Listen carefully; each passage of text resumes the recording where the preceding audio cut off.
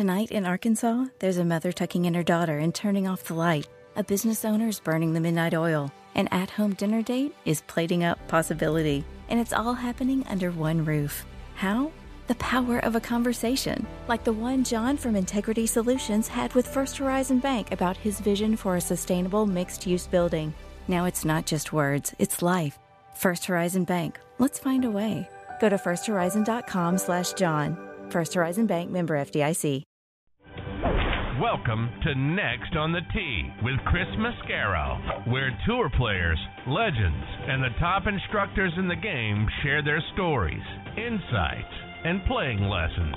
Join Chris every Tuesday night as he talks with the greats of the game. Tonight's show is sponsored by TaylorMade Golf, the PGA Tour Superstore, 2 Under, Golf Pride, Strixon Cleveland Golf. Your best performance starts with the right golf ball. Sun Mountain Golf Bags. Finn Scooters, making the game more fun. Edel Golf.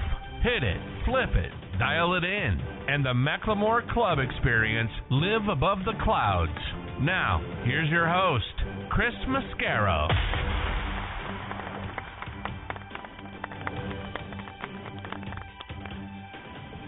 Good evening, folks, and thank you for tuning in to our season finale of Next on the Tee. I'm your host, Chris Mascaro. That's right, tonight we're wrapping up season number 9. We'll take a little break for a couple of weeks and then hop on over to our football show, Thursday Night Tailgate. My co-host, Bob Lazari, and I, we're going to start season number 11 of that show on Thursday, November 3rd. I'll be back for season number 10 of this show shortly after the Super Bowl, so not all that long from now.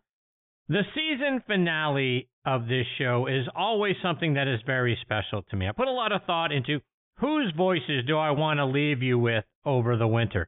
I want those voices to come from some very special people who have become very important to me and the show. And you guess what? I got 4 more of them joining me tonight. We'll talk about who they are in just a moment.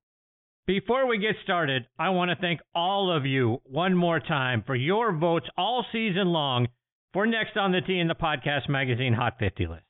The show is currently ranked number 2, our football show Thursday Night Tailgate number 4 in the October edition. I am so grateful to all of you for your wonderful support and for taking a moment out of your busy schedules to vote for the shows.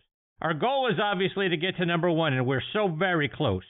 Please continue to vote, and you can do so daily by going online to podcastmagazine.com/hot50. Your votes each day is what's going to get us to the top, and I can't thank you enough for continuing to do it. It means a great deal to me. All right, on to tonight's show. You know we couldn't go out without one more visit from our resident director of instruction, Tom Patri. Tom is such a huge part of the show. He personifies class and what it means to be a PGA professional. We need some pearls of wisdom from him before we sign off for this season. So we'll get a playing lesson from him for how we can keep the rust off our golf swings this coming winter. I also want to get his thoughts on Tom Kim's big win over the weekend and the conservative 3-wood off the tee that came back to bite Patrick Cantlay. We'll also hear if TP thinks that Tom Kim can challenge Scotty Scheffler for world number 1 next year. We'll talk about LIV Golf just a little bit and a whole lot more when Tom joins me in just a few minutes. Following him, I'll get a return visit from one of my all-time favorite guests, Matthew Laurance. Matthew hates LIV Golf, so you know I've got to poke the bear there. We'll hear why he does. We'll also talk about a very cool thing he did there in Lexington, Kentucky for a charity around a special showing of the movie Eddie and the Cruisers. You guys know how much I love that movie. We'll also hear about the Lexington golf scene and the Backspin Golf Junior League named in honor of Matthew's show. Looking forward to having him back. He'll join me about 25 minutes from now. Following him, I'll get a return visit from yet another one of my all-time favorites, Hal Sutton. We're going to get into the mind of golfers a bit. I'll get Hal's thoughts on why we can hit 9 great shots, followed by 1 bad one, and we want to focus on what went wrong with the 1 bad one instead of focusing on the other 9 that we hit really well. We'll also talk about being too focused on TrackMan numbers instead of ball flight, and how quick some players are to fire their coach instead of taking responsibility for their own performance. Hal will join me later on in the hour. Then we're going to round out the show and the season with a return visit from the former president of HBO Sports and one of the all-time great documentary creators, executive producers, and directors, Ross Greenburg. We'll hear about the projects that Ross is currently working on. We'll look back at a few very important recent documentaries that he's done, one about 9/11 and reflecting back on it 20 years later. We'll also talk about the movie that he made with Billy Crystal, 61, and the home run record chase Roger Maris made. That chase was not well received by Yankee fans, unlike this season's chase for 62 by Aaron Judge. We'll also talk about a documentary he did for Fox called Jack Nicklaus, The Making of a Champion. You guys know how much I love Jack. So looking forward to having Ross round out the season about an hour from now. So there you have it, folks. More great stories, tips, and information are coming your way tonight on this edition of Next on the Tee. And again, thank you so much for tuning in and taking the journey with me tonight. Before we get started, I want to remind you one more time about our friends at the Macklemore. As you guys know, my buddies and I were up there again this year for our annual golf trip, and it was even better the second time around. Everything about what they have at the Macklemore is first class. The accommodations are great. The practice facility is wonderful and got even better when they opened up their Himalayas putting course earlier this year. The on-premise restaurant called The Craig has outstanding food and service, and to say the course is spectacular is an understatement. Can't say enough great things, folks. Go online to themacklemore.com to see how spectacular it is for yourself. The golf course is co-designed by our good friends Bill Bergen and Reese Jones, and our friend and PGA Tour caddy Kip Henley said, outside of Pebble Beach, it's the most beautiful 18th hole he's ever seen. Golf Digest agreed, naming it the best finishing hole in America since 2000, and Links Magazine doubled down on that, naming it one of the top 10 finishing holes in all of golf. See why we're all going crazy about the place by going online to themacklemore.com. I also want to remind you about our friends at TaylorMade. Golf's an interesting game because the better you hit the ball, the fewer shots you have to hit. That means the better you hit the ball, the less golf you actually have to play. That's why TaylorMade made their Stealth Irons. TaylorMade Stealth Irons feature a catback design and a 3D toe wrap designed to help deliver increased distance throughout the bag and more forgiveness on those occasional, or maybe not so occasional, less than perfect shots. The result? Better shots more often, so you get to have more fun more often. So if you're the kind of golfer who wants to play less golf more often, try the Stealth Irons from TaylorMade. Beyond driven. Okay, now back and next on the tee with me, just like he has been every other week this season, is our resident director of instruction, Tom Patri. Tom will soon be back at his home in Naples, Florida, so if you want the best in the game to help you with your golf swing this winter, go see him at Crown Colony Golf and Country Club. If you can't get to Naples, download the V1 video app and send Tom videos of your golf swing through that app. Please check out his website, tompatri.com. Give him a follow on Twitter at TomPatri and on Instagram at TomPatriGolf. Don't forget to subscribe to his YouTube channel, folks. Over 300 free video lessons are waiting there for you. Tom is also a member of the Titleist Leadership Advisory Board, and I get to say this one last time for season number 9. Good evening, TP. How are you, my friend? Boy. Wow, that was underwhelming. You all right? Yeah, I'm still here, man. I'm alive. I'm still kicking, I promise. What a show. I mean, first of all, Matthew Laurance, your favorite, my favorite, one of the all-time great guys. And I didn't know about the Junior League.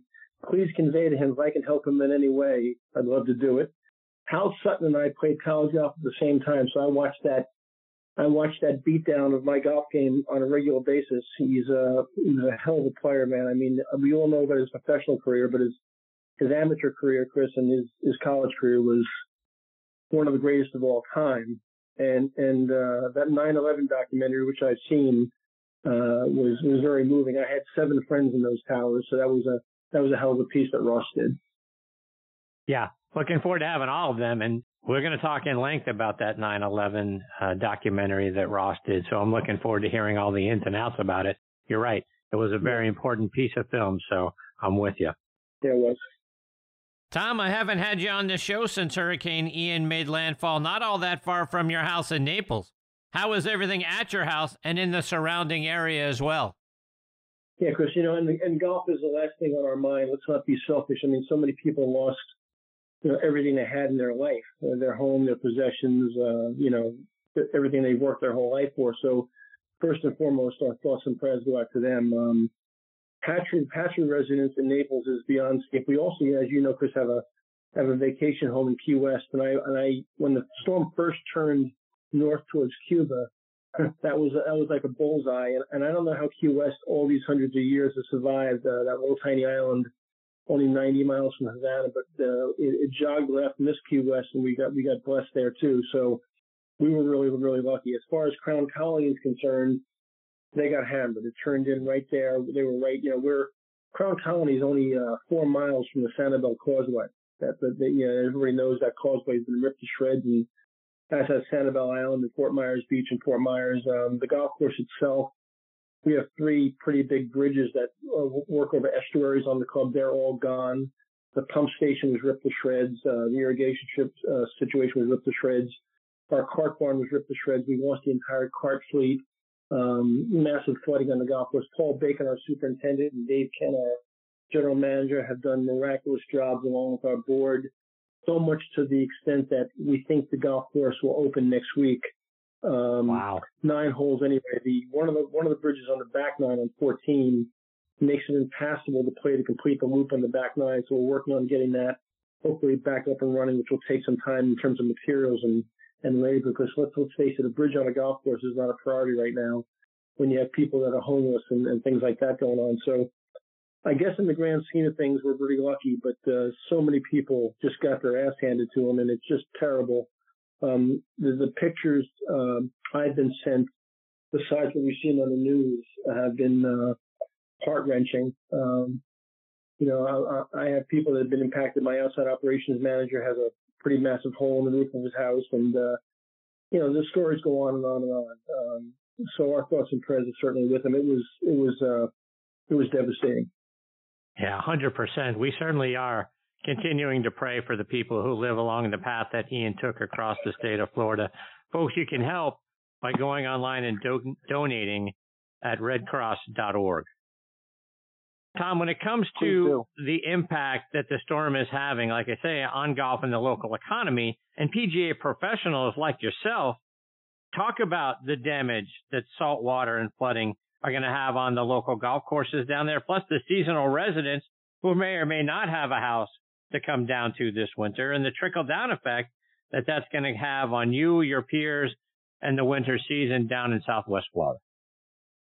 Yeah, Chris, I mean, I don't know if people outside of Florida really understand the word paspalum. The paspalum is a salt-tolerant hybrid grass that was created a few years back that if your golf course is paspalum, which Crown Colony happens to be, it's extremely saltwater tolerant and can sustain that kind of impact of salt water once it dissipates. Bermuda grass is a different story. So for the clubs that haven't regrassed in paspalum and were underwater for any length of time and had Bermuda grass, they will probably lose their entire golf course, which means they'll have to go through a regrass, and this winter, for all intents and purposes, will likely be dead. So they'll be severely impacted. Their memberships will be impacted, and obviously their golf operation will be impacted in a very critical way. The big, for me personally, and people who do what I do for a living in terms of teaching, the big question mark right now is, and we don't know the answer yet, how many of my students who normally come to Florida as winter birds, homes are impacted or don't have a home to come to, or is partially damaged and don't want to come down until it's repaired, and then probably be almost impossible for them to find a rental for the winter because everybody's in the same boat scrambling for a rental if they do want to come down. And how many people will just say, I'm not going down this winter, period. So, I don't know what's going to happen to my winter. I could be fine. I could be a little bit below average, or I could be, severely impacted by a lack of business because we don't have the numbers in Florida that we normally have during the winter. So these are all question marks that we don't have the answers to right now. And obviously myself and people who do what I do for a living across that region have their fingers crossed. We have no way of really knowing the answer to those questions yet. Well, we're all going to continue to pray for everybody down there who has been impacted in any way. And folks, you can go online to donate at redcross.org. I highly recommend and plead with you. Please help our friends out in South Florida. Let's get them all back in their houses and on their feet as soon as possible. Tom, let's switch gears. And the last time we talked on the show, we talked a little bit about Tom Kim a guy who could be the next big thing in the game of golf. Played really well at the President's Cup. Then he goes out and wins this past weekend at the Shriners Children's Open. And not only did he win, he played all 4 rounds without making a single bogey. Shot 65, 67, 62, 66. Wins the golf tournament by 3. We'll talk more about the finish of that golf tournament in a moment. But I want to get your thoughts on what we're really now starting to see from Tom Kim. Listen, Tom Kim obviously is undeniably an incredible talent, a young talent, 20 years old, has played an incredible stretch of golf. I mean, incredible. But just like I always caution people when these flashes come along, are they a flash? Are they sustainable? It seems like we're so anxious right now. We're over anxious to anoint a new king since Tiger is not quite Tiger anymore. We want that next Tiger Woods. And listen, Tom Kim may turn out to be an incredibly good world-class superstar, but we have a long way to go to see somebody do what Tiger did and what Jack did before him. And listen, I think the kid, if you saw his talk after he came off 18 green on Sunday, he's very well spoken. He's very classy. He's very, very grateful. He said all the right things. I thought he was extremely sincere. But we're always over anxious to anoint the next superstar, and it's a little bit too early yet, as far as I'm concerned. Yeah, no, 100% with you. But when is it appropriate, right? I mean, I think we got to think about. You're right. We all want to jump on. Oh, if he wins another time, it's the next Tiger. I mean, he's won 2 times in his last 4 outings, right? He's won twice on the PGA Tour, younger than anybody else has ever done it. Beat Tiger by 6 months, getting his second PGA Tour win. So, yeah, everybody is already on the starting line. We want to say he's the next, right? But when is that, do you think, appropriate? If he wins a 3rd time, if he wins a major, or do we really need to say, hey, come to, because we've seen Dustin Johnson win 20 times and all that sort of stuff. Come talk to me when he gets to 25 and 10, with respect to majors. When do you think it's right? Well, Chris, I mean, the first witness test is going to be in April, right? We're all going to be putting a lot of heat on him and a lot of eyeballs on him at Augusta, right? So that'll be the first witness test. And then obviously the 3 majors that follow that this year, World Golf Championships, key events that are a little bit larger and grander than the next, the Tournament Players Championship, things like that. And think about how much pressure he has as you get closer to April, because everybody's now eyeballs on him, all hands on deck. So there'll be some stopping points where we'll take a little accounting of how he's played and how he's responded to the pressures of that spotlight. But listen, he has all the equipment. He swings the club beautifully. He drives it beautifully. He rolls the ball on the greens beautifully. He seems very calm in his demeanor. He's having a great time. He plays pretty loose. He's got all the tools. So it's just what does he do with them now, and what are the stops along the way? How does he perform at certain key stops? You talk about his swing, and that's another thing that I wanted to get your thoughts on, because he looks so smooth out there. Reminds me of Freddie or Ernie Els. There doesn't appear to be a lot of stress on any part of his body. He doesn't seem to be, he's not a Justin Thomas out there swinging out of his shoes. Everything just seems to be nice and fluid, and the ball still goes a long way. What are your thoughts about his swing? Yeah, I break down golf swings very, very rudimentarily, Chris, on tour into 2 categories: swingers and hitters. Arnold was a hitter. Jack, to some degree, was a hitter. Tiger was kind of a combo. Freddie's definitely a swinger. VJ was a swinger. I think Tom Kim is a swinger. I think one of the great things about swingers is they tend to last longer because, like you just said, Chris, it's a great point you made. They put less stress on the body. And we know how much golf these guys play now, how long the season is, and how many events they play, and how that lower back and shoulders and elbows and wrists hold up under pressure over time, and the wear and tear the body takes. So swingers tend to last a lot longer, and I think they have less stress. So I think in that department, certainly he's got thumbs up right there. Tom, when you look at his 3-stroke margin of victory, and for those who didn't watch the tournament, you just saw what the final leaderboard looks like. Well, you think, well, he must have just cruised on home. But he and Patrick Cantlay are tied on the 72nd tee. and Cantlay elects to try to play it safe with the 3-wood off the tee and ended up, unfortunately, pull hooking it into the waist area. What'd you make of his decision to pull 3-wood and then having it backfire on him? Well, I was a little confused, Chris, frankly, by it. If you watch the back nine in the last round, which I did, Cantlay swung the driver beautifully all day long. I mean, just piped it all day long. And then he gets up 18, and Tom Kim, if you looked over in that film, already has driver out in his hand, and Patrick pulls 3-wood.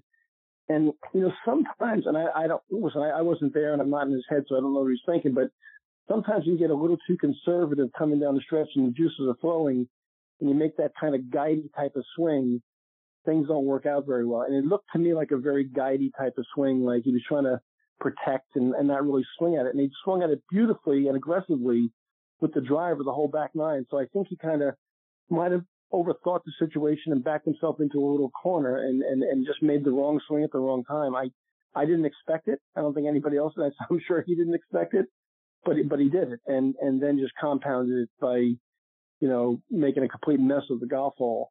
And let's not forget, he made 7 to tie for second, but he made a 30-footer or a 25-footer to make 7 to tie for second. Right. So it was not pretty. It was hard to watch. That leads to my next question, Tom, about how fragile a golf tournament is. One bad decision, one bad swing, like we saw from Cantlay, can cost you the tournament, which is the same thing we saw earlier this year with Mito Pereira when he was trying to win the PGA Championship. Talk about the fragile line between winning and coming in second. And what about Danny Willett, right? Just a couple of weeks ago, right? I mean, right. People don't realize that when you win a golf tournament at that level, a lot of things go your way. Let's talk about Freddie at the Masters on the bank on number 12, right? We can go to so many different situations. Ricky Fowler hitting it to the right of the pin on 17 of the Tournament Players Championship coming down the stretch when he won there. I mean, so many things go right when you win. You make a bad swing, but it turns out okay. It gets safe for some reason. And then somebody chasing you makes one bad swing at the wrong time, like Cantlay did, and it implodes. There's such a fine line out there between winning and losing on that tour when you have 144 players gathered at the same site on a Thursday. So many things have to go right for you to win a golf tournament. So many. And I don't think the public really realizes over the course of 4 days, because they don't see every shot a guy hits over 4 days, how many things might have gone his way, a good lie in a bunker, a ball maybe rolling through a divot into a good lie, a putt that was hit too hard, catching this dead center of the hole and popping up and going in. We've seen all kinds of different crazy things happen. And conversely, we've seen some awful breaks off of not very bad shots sometimes, turn out to be a disaster. So it's such a fine line, Chris. It really is. Let's take that a step further, Tom. You mentioned Ricky Fowler. We've seen some young players go from being dominant or at least at the top of leaderboards on a regular basis. We saw Jordan Spieth go through a slump, but he came out on the other side. Unfortunately, Ricky Fowler has not. As an instructor, how do you help a player like Ricky, who has been very close? We know he's finished second in several majors. Now he's struggling to make cuts on any regular basis. How can you help a guy like Ricky find his way back? Well, I think one of the things Ricky did recently, and I think it's going to pay dividends for him, is he went back to Butch. I think that's going to be, it's going to turn out to be a good and a productive move. I'm a big Ricky fan. I don't know Ricky at all, but I enjoy watching him play, and I enjoy the personality and interaction and what he gives back to the game on a regular basis. So I'm praying that, Butch turns him around. But boy, when you get going the wrong way in this game sometimes, Chris, and things, the momentum goes the wrong way. We saw it with Ian Baker Finch in his career that, he was playing on his way to maybe being the best player in the world and got derailed a little bit trying to make a swing change and never found his way back. Same thing with Wayne Levy going way back in time. So it's very fragile, man. It's so fragile, this game, and the psyche of the player is so fragile. As a coach, it's a skill. It's a real skill set. The coaching part, not the teaching part, of saying the right thing at the right time, and not being overzealous about what you say, but just, pushing the right buttons. You can go the wrong way as a coach and make a real mistake with these guys by opening your mouth too much sometimes. There's a lot of moving parts out there, and it's really fragile. Tom, just a couple more before I let you go. And by the time we get back together on this show, we'll be looking forward to the Masters. Do you think when invitations go out for the 2023 Masters, does one arrive at the house of Phil Mickelson, Dustin Johnson, Sergio, Cam Smith? Do they get to go out to the mailbox and see an invitation in there? It's been awful quiet, hasn't it, from Augusta? With all this live stuff that's gone on and all these things we've read and all the comments that have been made on both sides and tempers have certainly flared and it's been very emotional. Very quiet in Augusta, Georgia, isn't it, Chris? I mean, I kind of, I know what I'd like to see happen, but I don't think it's going to. I don't think Fred Ridley will pull the.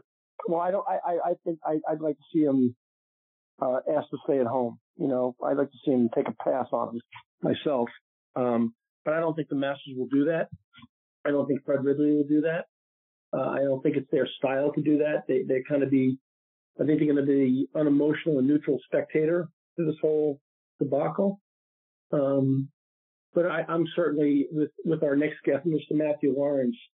And I hate the word hate. I really don't like the word. I try not to use the word, but I have a hard time not using it when it comes to my feelings about LIV Golf and Greg Norman and what's gone on there. Tom, we can't let you go without getting a playing lesson from you. As we were talking earlier on, we don't know what the winter is going to bring. We don't know how many people that I know you like to say, get on JetBlue and come see me down in Fort Myers. We can't do that. What are some indoor drills that we can do so that we don't get to spring and have, now all of a sudden our swings are really rusty. We haven't picked one up in a while. What can we do indoors to keep the rust off of it? Well, Chris, I don't think that there's any secret. We've talked so much about this, and so many instructors do with their Northern contingent. But, you've got to have a place in your garage, in a room with a high ceiling, on your back lanai, somewhere where you can swing a golf club. I love the Orange Whip as a product that people know what that is. They can look it up online. I love them swinging that all winter long. And I don't mean, and here's the thing, I don't mean swinging it once a week. I mean swinging it 15, 20 minutes a day, every day. Don't let your body get what I call golf stagnant. You always have to be making motions with some kind of toy like an Orange Whip. Just keep your body and your golf muscles alive. Don't let them get stagnant for too long. And then certainly, as you know, my favorite mantra is short game, short game, short game. And everybody should have a putting mat in their house somewhere where they can roll the ball and keep their feel and touch alive. And then the third thing I always suggest, Chris, is, you gotta get off the couch and do some stretching. You gotta be stretching your body every day. I do it twice a day, AM and PM. Even though I'm an old fat guy, I stretch those muscles every day. AM and PM, you gotta do some kind of stretching to keep your body golf centric. So if you do those three things, the Orange with a putting mat, and you do some stretching, you can stay in the ball game. And then you get that Indian summer day, you get that warm day, and the local driving range opens, go down there and get some live action in. Definitely hit some shots. Tom, before I let you go, remind our listeners now, how can they stay up to date with all the great things you're doing? Find you on your website, find you on social media, and then, if possible, come see you at Crown Colony. Chris, more importantly, how about the ranking on the podcast rankings of Chris Mascaro next on the tee in the football show? Let's talk about that. And let's talk about the viewers, making sure they get those votes in for you each and every day, and certainly each and every week, and the great job you do. And then bringing guests on like my man Matthew Laurance coming up, Hal Sutton, and so many great people and instructors. That's what's more important to talk about. And then my final comment will be, before I let you go, is please say some prayers for those people down in Fort Myers. 100%. Yeah, 100%. Again, redcross.org, folks, go out there and donate so we can get these folks back up and on their feet and safe again. My goodness, nothing is more important than our friends down in Florida and getting them back in their homes soon. Tom, I can't thank you enough for this season. You're fantastic, my friend. I love you. Wouldn't want to do this show without you. Thanks, buddy. Have a great time. We'll talk certainly off the air, almost every week. And I love what you do, pal. You're the best. I appreciate you, TP. Take care. Stay safe, my friend. We'll catch up soon. Bye, pal. Okay, buddy. See you, Tom. Again, that's the great Tom Patri. At Tom Patri on Twitter, at Tom Patri Golf on Instagram. TomPatri.com is the website, and his YouTube page, folks. Like we say every other week when he comes on, 300 free playing lessons for you. And as Tom said, and I'm a huge proponent of the Orange Whip as well, get out there and get swinging, wherever you can get inside, in your garage, like I say, in a sunroom or someplace that's got high ceilings. That's a great piece of advice to keep those golf muscles in shape over the wintertime. Tom is just a fantastic instructor, folks. If you have an opportunity to go down to Fort Myers, you should do it. And if you don't, then you should send him videos of your swing through the V1 video app. And he'll get you up to date and ready to go. By the time the spring thaw comes, you're going to be beating your buddies and getting in their pockets. So be sure to do that. Tom is fantastic. I love him. We'll catch up with him soon. Before I get to my next guest, Matthew Laurance, I want to remind you about a couple more of our friends, starting with the folks over at 2 Under. 2 Under Men's Performance Briefs have just released their new Spring and Summer 22 collections with fun, new, and exciting prints like the Freedom 2 and 3, Santa Fe, Tigers, Zebras, and Duckies. And their new exclusive Folds of Honor collection, where they donate 20% of all Folds of Honor sales proceeds to that cause. The patented Joey Pouch technology delivers maximum comfort, fit, and performance while preventing any unwanted skin-on-skin contact or chafing. Good for anything from the golf course, to the boardroom, to the bedroom. You can find these 2 Under Performance Briefs in over 4,000 golf pro shops nationwide, all Shield Sports stores, all PGA Tour superstores, Golf Galaxy, Dillard's, and other fine retailers near you. You can also order them online at 2under.com. That's the number 2, UNDR.com. 2 Under, performance in your pants. Use code NEXTT20, that's NXTTEE20, for a 20% discount on the 2 Under website. I also want to give a shout out to our friends over at Golf Pride. We deal with a lot on the golf course, whether you're teeing off in front of a crowd, hitting a 4-iron after a rain delay, trying to figure out wind direction, or second-guessing club selection. It's easy for your mind to race. That's exactly what drove Golf Pride to create the all-new CPX. It's made with a unique EXO diamond quilted pattern, reducing vibration in your hands on every shot. The EX diamond quilted pattern really helps your hands sink into the club on every shot, giving you maximum comfort, because when your hands are comfortable, you're comfortable. CPX is available now on golfpride.com or at your local retailer. Okay, now back and next on the tee with me is one of my all-time favorite actors, radio hosts, and people on the planet for that matter, and that's Matthew Laurance. You guys hear me talking about Matthew's show, Backspin Golf, all the time here on this show and over on Twitter on Sunday mornings because it's fantastic, and it's the best way to start your Sunday mornings. The show is now on hiatus, but check out podcast versions of it, which you can find on WLXG.com.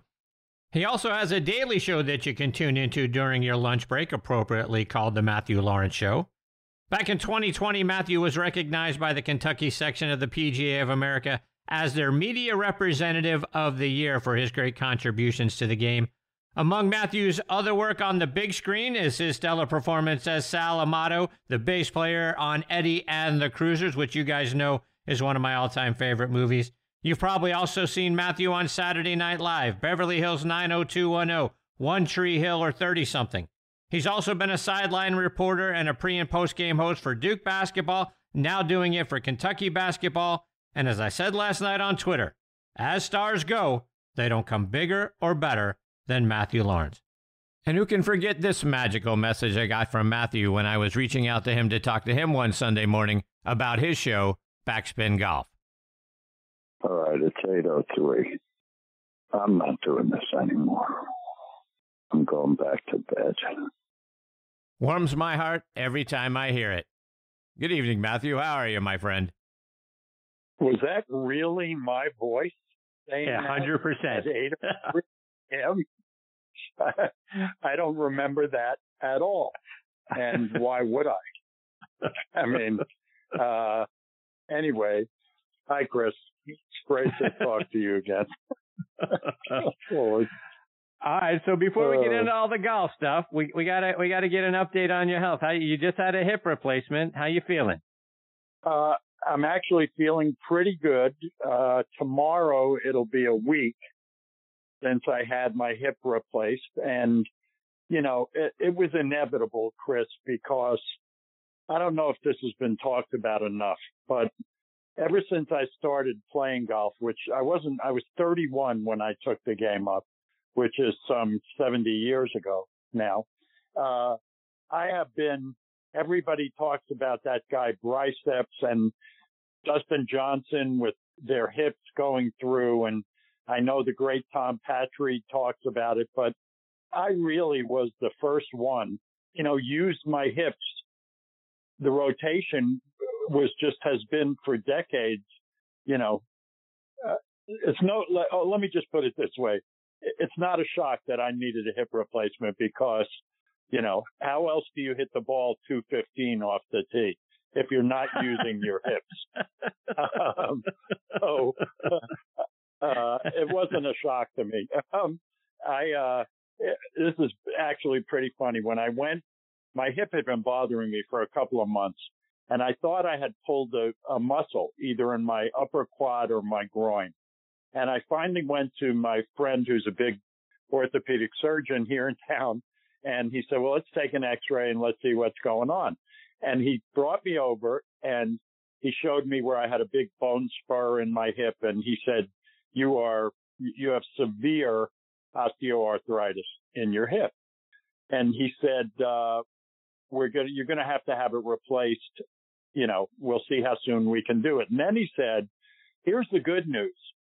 If you're getting this done now, by the spring, when you can get out and play again, you're going to be able to rotate your hips like you haven't felt in a long time. And I said to him, let me tell you something about my golf game. I used to be a 5 handicap years ago. Even then, I never used my hips in my golf swing, ever. I don't know how I play, but I don't do what all those videos show you to do. I said, so I'm glad I won't be hurting, but it's not going to have an effect on my golf game. He started laughing. He thought it was pretty funny. I don't know. I expect to hear 235, 240 come springtime. Come on. You can rotate. Yeah, well, I've seen you on Dancing with the Stars. Oh, my Lord. Oh, yeah. You've seen me on a lot of things. Yeah. Dancing with the Stars, and I'll just bring it up. Circus of the Stars, with that ridiculous picture you put on Twitter of me today. Yeah. Anyway, I found that any show that contains the word of the stars or something, I'll do it. I'll be on. I have no pride. It doesn't make a difference. Speaking about anyway, my hip. Just to wrap this up, I'm doing well. I had physical therapy for the second time today, and so I'm sore right now because we did a lot. But she told me that there are very few people that she works with that are as far along after 6 days as I am. So I'm very grateful to the surgeon, and I think I'm doing really well. I'm having a lot of trouble sleeping, which, I think mentally I'm anxious about turning the wrong way or whatever. But the good news is when you have a smart TV with Netflix and all the other things available to you, you don't mind being up at 3 a.m. because, there's always something to watch. Always. That's great. Oh, boy.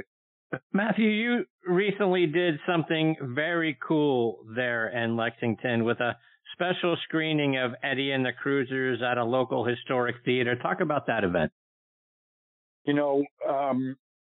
I've said this before, and I've said it to you because, you're such a big fan of that movie. It's one of the first things we talked about, I think maybe the first time we ever did a show together, whether it was yours or mine. And it always has amazed me that movie was done is hard to believe. Next year, it'll be 40 years since that movie was released. And, you know, when the movie came out, it was gone in, I don't even think it lasted 2 weeks in the theater. And to think that 40 years later, I could do something like I just did, because so many people love that movie, is staggering to me. You know, I think we've talked about that. It showed it was the advent, it's how long ago it was, of HBO.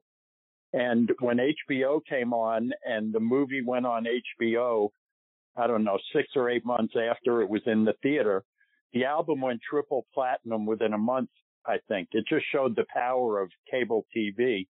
And ever since then, I am always amazed at people's reactions to the movie.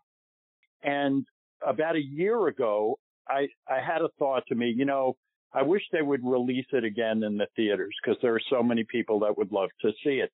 And I tried to get something going back then, and it kind of fell apart. And, you know, I think it was kind of right towards the end of the pandemic. And then when the flooding in eastern Kentucky happened, as we all know about recently, I was just sitting around at home one night, and I thought, I wish there was something I could do to help. And I had the idea that maybe if I could get the Kentucky Theater, which is an iconic theater here in Lexington, it's been there for decades. Maybe we could do a showing and we could, you know, raise some money for a night.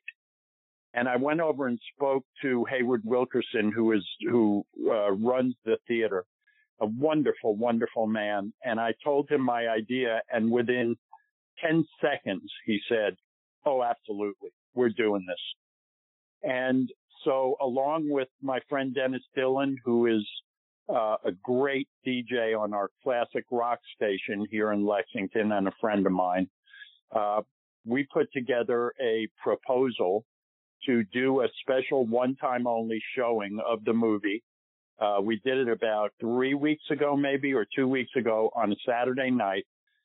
We publicized it for a couple of weeks on social media and on the radio, and had online donations. And it was, Chris, one of the great nights of my life. Because, and I said my original thought was, I don't care how much money we raise. If 10 people show up and we raise $200, that's more than they have. And we'll get a chance to see the movie, and it'll be great. I did a question and answer after the showing of the movie. And what happened was, we got a ton of online donations. They're still tabulating how much we're going to send to our friends at the ARH Foundation in Eastern Kentucky. But we got a ton of online donations, and there were about, I want to say 70 or 80 people showed up, which was really good because, like an idiot, I completely forgot that there was a University of Kentucky football game at home that night at the same time. And I heard from so many people that they wished they could have come. But the amazing part of this was, before the movie for about a half hour, I was there early, and all these people started coming in, most of whom I'd never met and didn't know.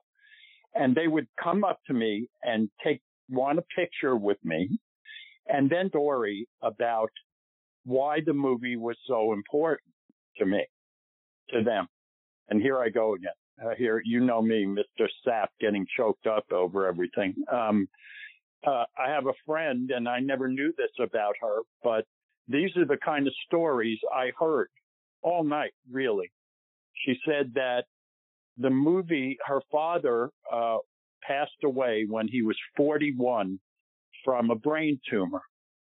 And she said, as he was deteriorating, his favorite movie in the world was Eddie and the Cruisers. He had watched it over and over and over and over again. And she had a red convertible, she said, and as his health was deteriorating, what we would do is, if he felt well enough, we would get in my, oh boy, we would get in my red convertible. Dad and I would drive around for as long as we could, listening to the soundtrack of the movie over and over and over again. She said, and it was the only time that he was happy that I was with him towards the end. She said, that movie will always, mean so much to me. And I heard stories like that over and over and over again. It was just an incredible night, Chris. It was, and of course, when as we all get older, somebody will send you, or you'll see a memory on Facebook of you from 20 years ago.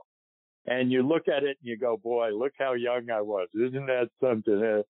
Well, how do you think it feels to sit in a theater and see yourself 30 feet high from 40 years ago? How do you think that feels?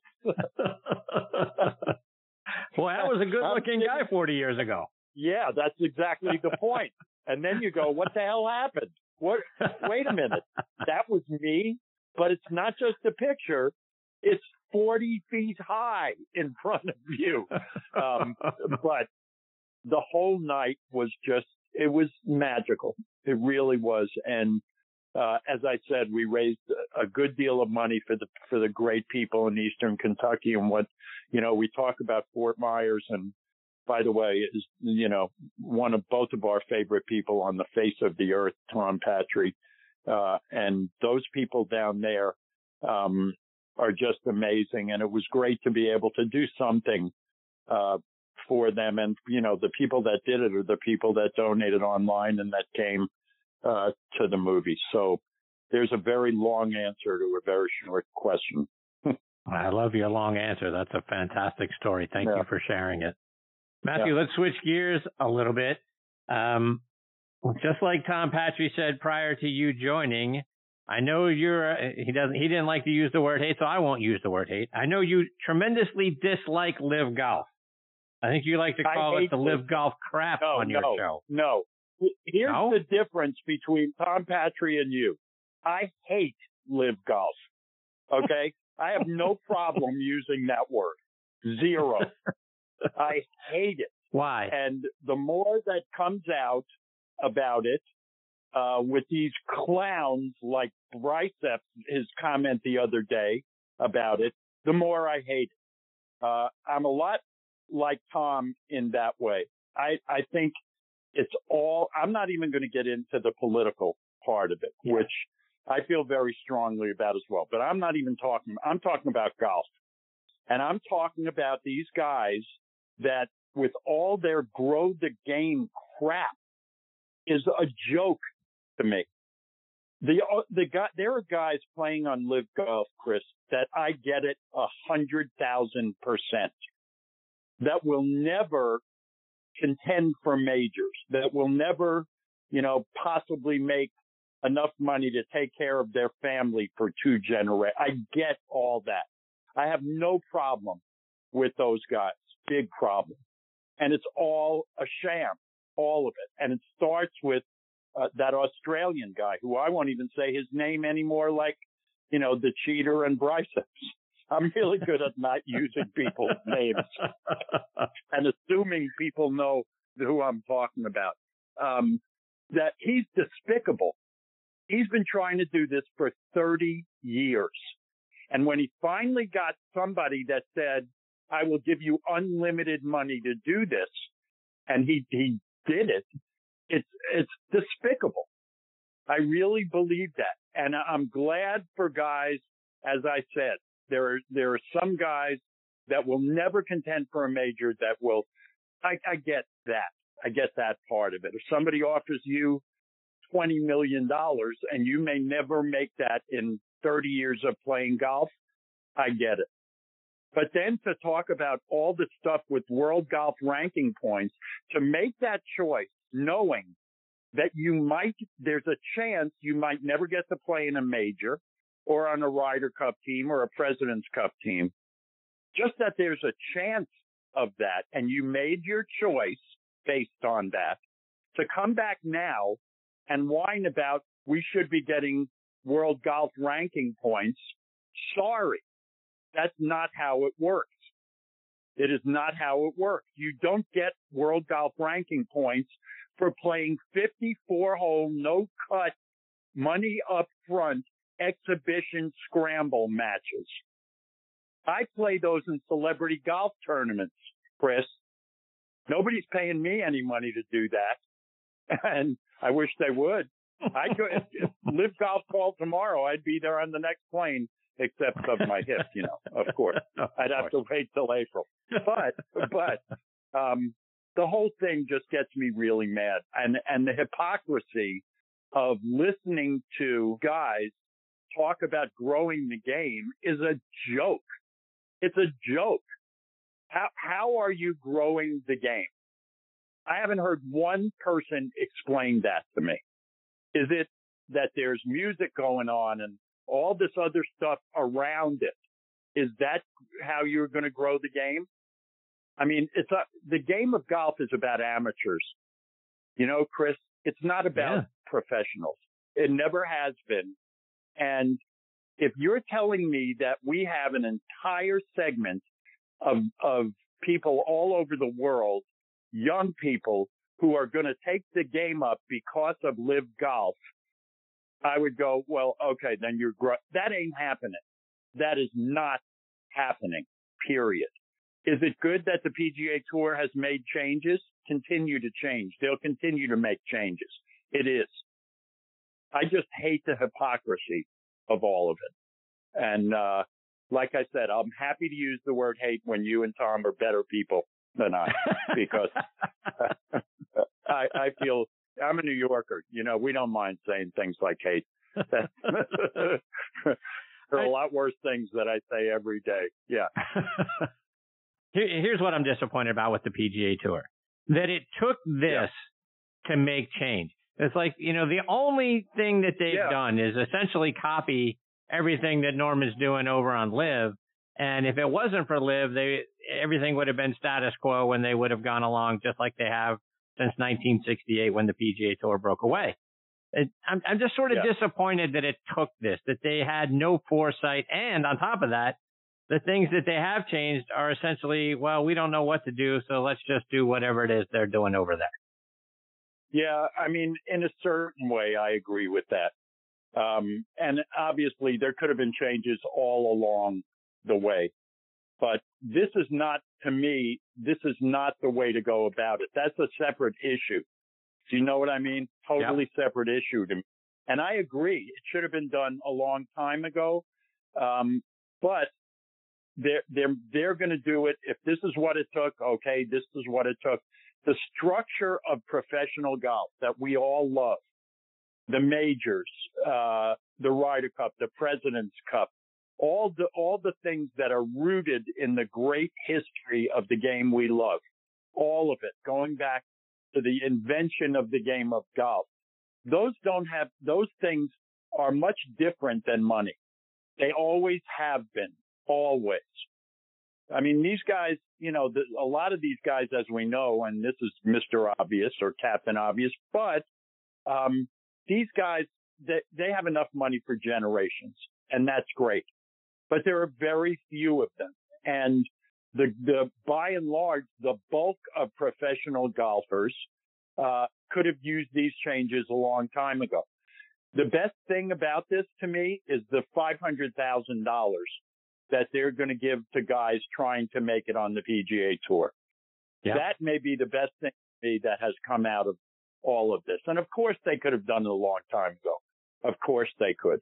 But all the things that I hold most dear to me about the history of the game of golf have to do with things other than making a ton of money playing the game.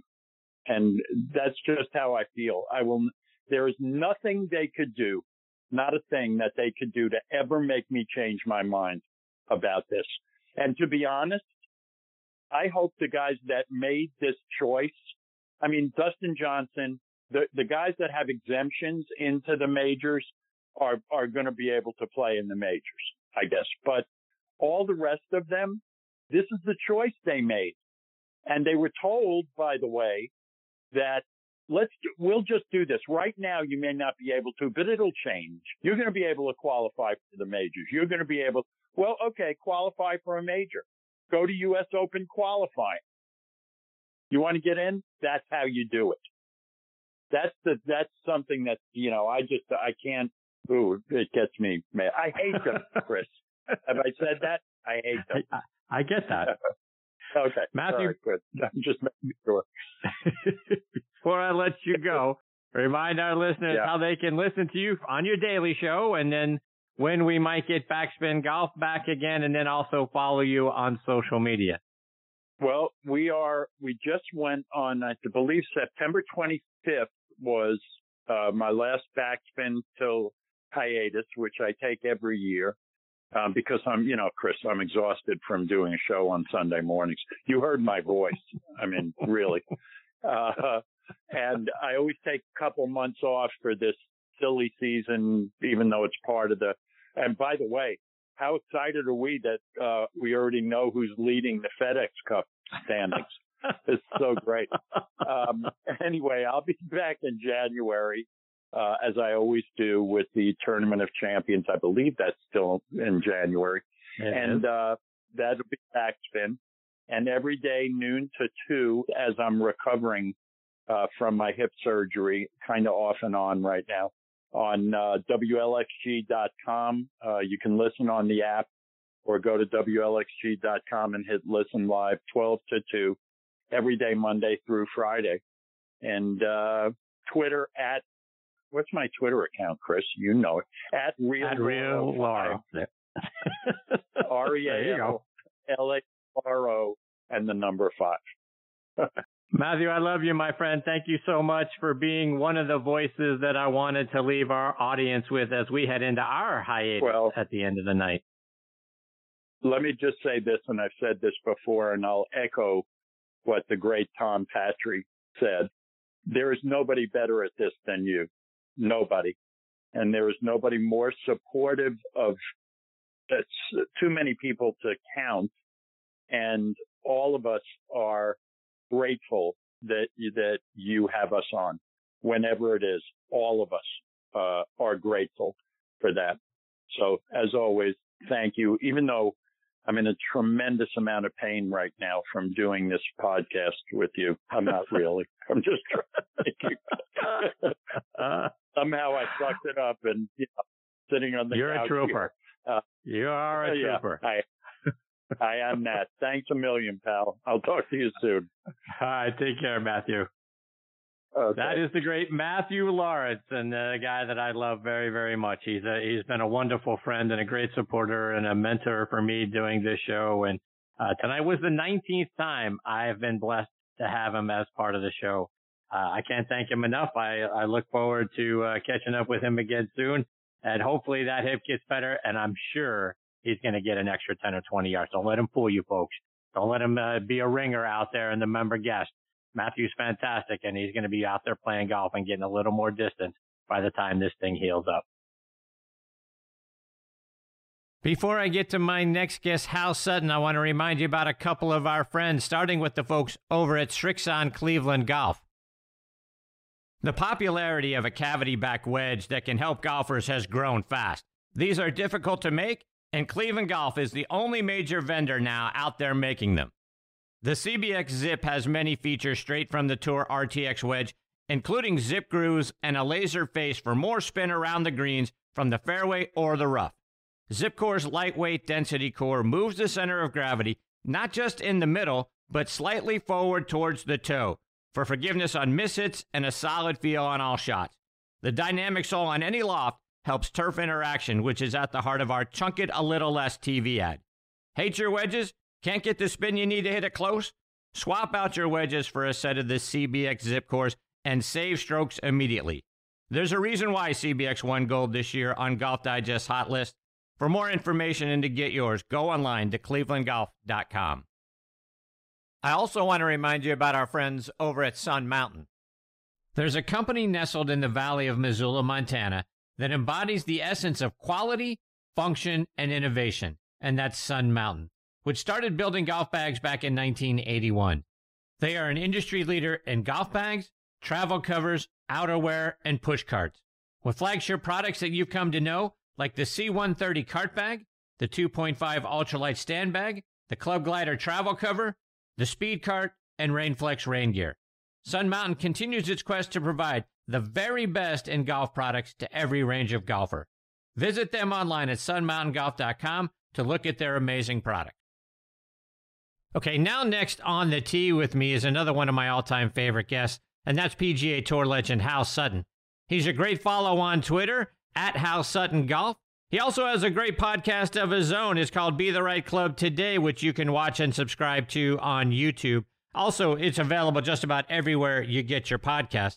For those of you who haven't joined me before when Hal has been a part of the show, and you may not remember what a great career he's had, let me give you a quick reminder.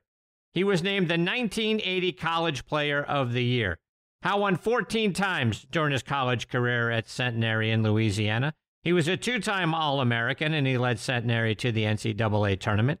He was a two-time Trans-American Athletic Conference Player of the Year. Hal won the 1980 U.S. Amateur Championship, and he turned pro in 1981. Got his first win on the PGA Tour at the 1982 Walt Disney World Classic, and that year he was named the Tour's Rookie of the Year. In 1983, he was named the PGA Player of the Year after winning the Players' Championship and the PGA Championship. In 1998, he won the Tour Championship right here in Atlanta. In 2000, he won the Players' Championship for a second time. You guys remember that one, by one stroke over Tiger Woods. Hal captained the 2004 U.S. Ryder Cup team. He backed up his 14 college victories with 14 more on the PGA Tour. He finished second 18 times. He has 135 top 10s, 239 top 25s, and he should be in the World Golf Hall of Fame. And I'm thrilled he is back with me again tonight here on Next on the Tee. Hey, Hal, thanks for coming back on the show. How are you, my friend? I'm good, Chris. You built me up too much. All I said is what you've achieved. It's not like I embellished any of that. It sounds like it's long ago. I've almost forgotten all of it. Hal, you're a busy man, my friend. Catch us up. What's been going on with you? Well, we've made some changes at the academy. I've got some new people there. I'm about to start building a golf course that I'm like ultra excited about. We're going to use CB McDonald and Seth Rayner's templates to build a golf course down here in the Houston area. Super piece of property, and it's going to be a fun project. And I'm just not playing a lot of golf, and I want to former guest that after hip replacement, your ball is closer to you rather than further away from you. He's not going to gain distance. I've had two of them, and the ball is far too close to me after I finish hitting it. Good to know. I'll pass that along. Yeah. Hal, I mean, you mentioned the new golf course that you're going to work on. I don't know if you can give us any details about that, but if you can, please. And beyond that, you've done a little bit of coursework over the last several years. Is that something you want to get more involved in? I love that. Taking a raw piece of land and using it as a canvas to create a golf course that, I've loved golf all my life. It's all I've ever done. So, to play artist for a while is fun. And this piece of property was stripped from sand and gravel 100 years ago, and there's big mounds on it, and we'll create a link-style golf course. It'll be, I'll give you an example. Chicago Golf Club is something similar to what this will look like when it's all finished. And love doing that. It's Hal, you mentioned Seth Rayner. Who are the course designers that you like and who have influenced you? Well, there's so many. This has taken me back to the historical side of golf course architecture. CB McDonald and Seth Rayner were two of the very best there was. I mean, a lot of people don't know this, but Seth Rayner was actually commissioned to do Cypress Point, and he passed away, and that's how Alistair McKenzie got to do it. Wow. So that'll give you an idea of how well thought of Seth Rayner was. He did 85 golf courses in 13 years, and he was a study. He was an engineer under C.B. McDonald, so he studied what C.B. McDonald was doing, and each time, no matter who you've been influenced by, you're still putting your fingerprint on it, your version of whatever. Like, we'll use the templates to build this golf course, and it'll be my version of the templates. It'll be what the land gave us to be able to do with the templates. And so they're all different, even though they have some common theme. Hal, I want to switch gears a little bit. And all the talk right now out on the PGA Tour is about Tom Kim. Guy's won 2 of the last 4 golf tournaments he played in. We saw him play really well in the President's Cup as well. But you know how we like to quickly anoint the next great player. We have some sort of need to talk about somebody who is going to be the next great one out on tour. People did it to you. It was something that you had to deal with when you first came out on the PGA Tour. Talk about what you're seeing from Tom Kim, and is he a guy that you think we should get excited about for what he might be in 2023 and beyond? Well, he's obviously played fantastic. Part of his recent play was compliments of Cantley, because that was an unfortunate thing on the team. And from a player's perspective, and in order for you to be able to win golf tournaments, and just like what happened this last weekend, it's unfair to prematurely label people like that, because he hadn't got enough experience yet to handle that. Even if he is that good, he hasn't. It's tough. That's what I'm trying to say. And I'll be watching just like everybody else will. I'm pulling for him and hope he plays fantastic. But I'm not going to prematurely label him anything other than he's a great player. Let's see what he can do. Talk about the weight that we in the media seem to put on players too early. You had to deal with that. You came out and you were going to be the next Jack Nicklaus. What's it like when you get labeled like that? What's that weight like? Well, I'll tell you exactly what it's like. I played golf basically for me because I enjoyed the game and I love the game. And I had my own expectations. I wasn't paying attention to what everybody else's expectations were until I failed them. And they started writing negative things about me, how I was failing their expectations. And, I woke up one day and said, man, I didn't come out here and play golf for everybody else. I mean, I just love the game and I love competing and I'm trying to be the best I can be. And to wake up and read about you're a failure, in whatever way, I was still, I wasn't winning every tournament, but I was still, I finished second like 3 or 4 times in 1984. The difference between winning and finishing second is very little. Luck, maybe sometimes. And that's what I was trying to say about Kim in this last victory that he had. If it hadn't been for, Patrick Cantley having a bad 18th hole, we'd be talking about Patrick Cantley instead of him. It's a hair difference between first and second most of the time. And so it's hard on a player to get those sort of labels. Really is. Tiger handled it better than almost everybody. Of course, he's one of the most talented players that has ever grabbed a golf club. I was fortunate enough to play a lot of golf with Tiger. I was paying close attention every time I did, trying to figure out what I might be able to take that he did and implement it into what I did. That's how much I thought of what he did. So Hal, on the opposite side of that, we've seen players go through slumps, and it's hard to get back out sometimes. And we saw Jordan Spieth go through it, and fortunately, he came out on the other side. We've seen Ricky Fowler go through it, and we're all hoping he can get back on the other side of it, but he's struggling to find his way back. You're a guy that had great success early in his career. He went through a slump for a while, came out the other side. If you see a player that is like a Ricky Fowler, that is struggling to get back to where he once was or she once was, how do you go about talking to them, explaining things to them, and helping them kind of mentally and physically get back to the great player that they once were? Well, so what I did, I don't know what everybody else would do, is I went back to basics.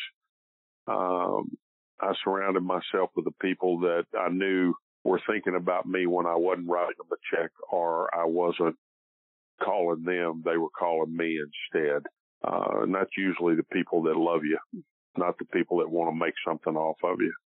And, I sought their advice and went back to basics each and every time, went back to what I knew how to do, what I knew I could pull off under pressure. And little by little, I kept whittling away. I didn't ask too much of myself too soon. I just said, let's put one foot in front of the other and keep moving in the direction of regaining who Hal Sutton was. I didn't try to reinvent myself. We're living in a world right now, and this is really true of every golfer in the world. We think we've never achieved the best we can be. We always think there's better out there. And, sometimes the chase to be better causes us to lose who we really are. And, there's always people selling you a bill of goods out there. I mean, this is no secret. If the shoe fits, they wear it. If it doesn't, I'm not talking about you. But there's plenty of people trying to hook their wagon to the horse. And, they're trying to tell them what they can do for them. And that horse is saying, well, I'd love to run faster. Tell me how I might do that. And there you have a guy chasing the holy grail of themselves, as far as a golfer is concerned. So most of the guys that have really achieved that kind of success, they want more of it, to have their name etched on a trophy that they don't currently have it on. And whatever it takes to do that, they'll try to do that. Hal, a couple more before I let you go. And I had Tony Ruggiero on the show a couple of weeks ago, and you two had what I feel like was one of the most important golf conversations that I've heard in a while since some of the stuff that you've done on your podcast. And on his show, it's called Tour Coach. And folks, I highly recommend you go out there and listen to this conversation. And one of the topics you two discussed was how today's players, if they hit 9 shots perfectly and then hit one bad one, they spend time trying to figure out why that one went wrong instead of focusing on how well they hit the other 9. Why do you think that is? Well, I think there's a lot of reasons why. Technology that's available to everybody today has put definition to golf shots in some way. And, I was fortunate enough that I came along earlier and I didn't have all this stuff. So, everything was great to me. I was, it was feel. It was, every time I was hitting the ball great, I was trying my best to hang on to the feel that whatever I was working on at the time, just make it last as long as I could make it last. And today, if you start playing like that, we have high-speed cameras that are fast enough to see right where the club face is at, right where your hands are at. We can break it down as detailed as we need to make it. TrackMan and all the other launch monitors that are out there right now can tell you exactly where your path is, your low point is, your club face is. I mean, so you can get details as detailed as you want. And because of that, I think it's made people forget how hard the game is and they're seeking what happened on one shot that they missed. And, you know, I think the joy of the game is lost in that. I know it has been for me. You know, I teach a lot now, as you know, and I go out and grab a golf club myself and get up on the first tee, and I'm thinking, what did I used to do? How can I forget what I used to do? And, you know, it was feel to me. It's, I don't know if these guys see it as feel anymore, or if they see it as a +2 to the right because I want to hit a draw, or, you know, I don't know. I really don't know what they feel. How one more. And you guys also talked about players needing to figure out who's to blame when things go wrong. Instead of looking in the mirror, it's the swing coach's fault. It's the caddy's fault. And the next thing you know, they're firing this one or that one instead of taking accountability. And to me, that's a symptom of our society, the participation trophy society we've become. My failure to succeed can't be my fault. It has to be yours. So I need to move on from you. Am I wrong about that? No, I think, but that's not anything new. You know, we've all, Hal Sutton has suffered from some of that from time to time. You know, the last person that we want to blame is ourselves. But, you know, to be honest, if you want to improve, you must be honest with yourself. And that's what we talked about a lot on the show that day was, you know, you can lie to everybody else, but you better not lie to yourself if you want to get better. And, you know, at the core of every golfer, they know exactly who's at fault. And even if someone else made a suggestion to you on how you might get better, it was your choice to follow that path. And as I've told several guys and a couple of girls that were really good players, until you actually accept the responsibility of your golf game, you will never play it at the highest level. Because if you want someone else to be responsible for this, you can't count on them all the time. So, you know, and your former guest, y'all talked about the LIV. I was hoping you'd ask me something about that. You want to, please, if you got an opinion, I'd love to hear it. One of the things y'all talked about is that the PGA Tour hadn't really made any real changes. So let me tell you the changes that they made. In 1983, I made $450,000 from being first on the money list. Last year it was $25 million or whatever it was. So they've made lots of changes. It's just not fast enough for everybody else. And, you know, tell you how I feel about the LIV. I was taught to never bite the hand off that's fed me. And if it hadn't have been for the PGA Tour, you wouldn't even know who Greg Norman was. Right. And it's always amazed me that people forget that. You know, the PGA Tour was the platform in which all those players actually developed a name to where anybody cared. You know, I spent 20 some odd years out there playing. I was on the board for 6 years. I saw how everybody, all those guys have plenty of money in their retirement accounts because of the PGA Tour. And, you know, it breaks my heart to watch golf torn apart right now. And I think many of your listeners out there would have to agree that golf is being torn apart by this. I mean, we don't even know what to expect at next year's Masters. Who's going to be there and who's not going to be there. There was never a question of that before. All of a sudden, you know, when I played golf, we didn't go out there to play golf for money. Money was a byproduct of excellence. I went out there because I wanted my name etched on a trophy next to Jack Nicklaus's or Lee Trevino's or Arnold Palmer's. I mean, that was the most important part of what we were doing. And did we get paid? Of course we got paid.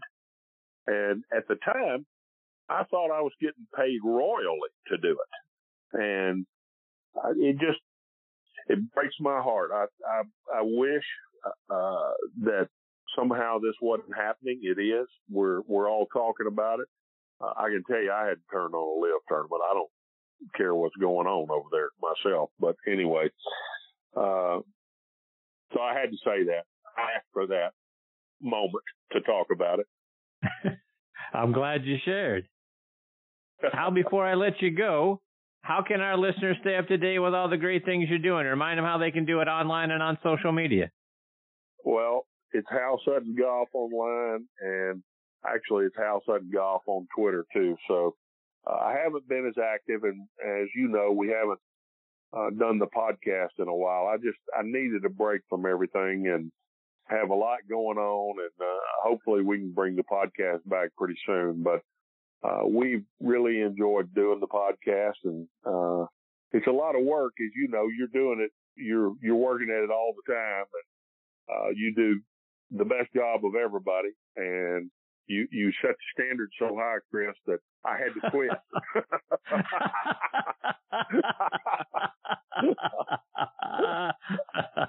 That's funny. That's funny. Hal, I can't thank you enough for taking time out of your busy schedule to come back and be a part of the show. It's always a huge thrill for me to get to spend some time with you. I hope you'll come back next season as we start season number 10 at the beginning of 23. You set the standard for guests on this show and the things that you contribute. I can't thank you enough for continuing to be willing to do it.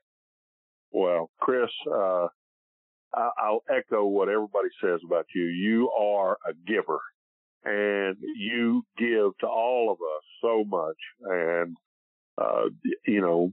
I'm not sure everybody out there knows this, but I'll get a text from Chris, and he'll say, "What can I do for you, Hal?" And so few people in the world will actually do that. They're actually wanting you to do something for them.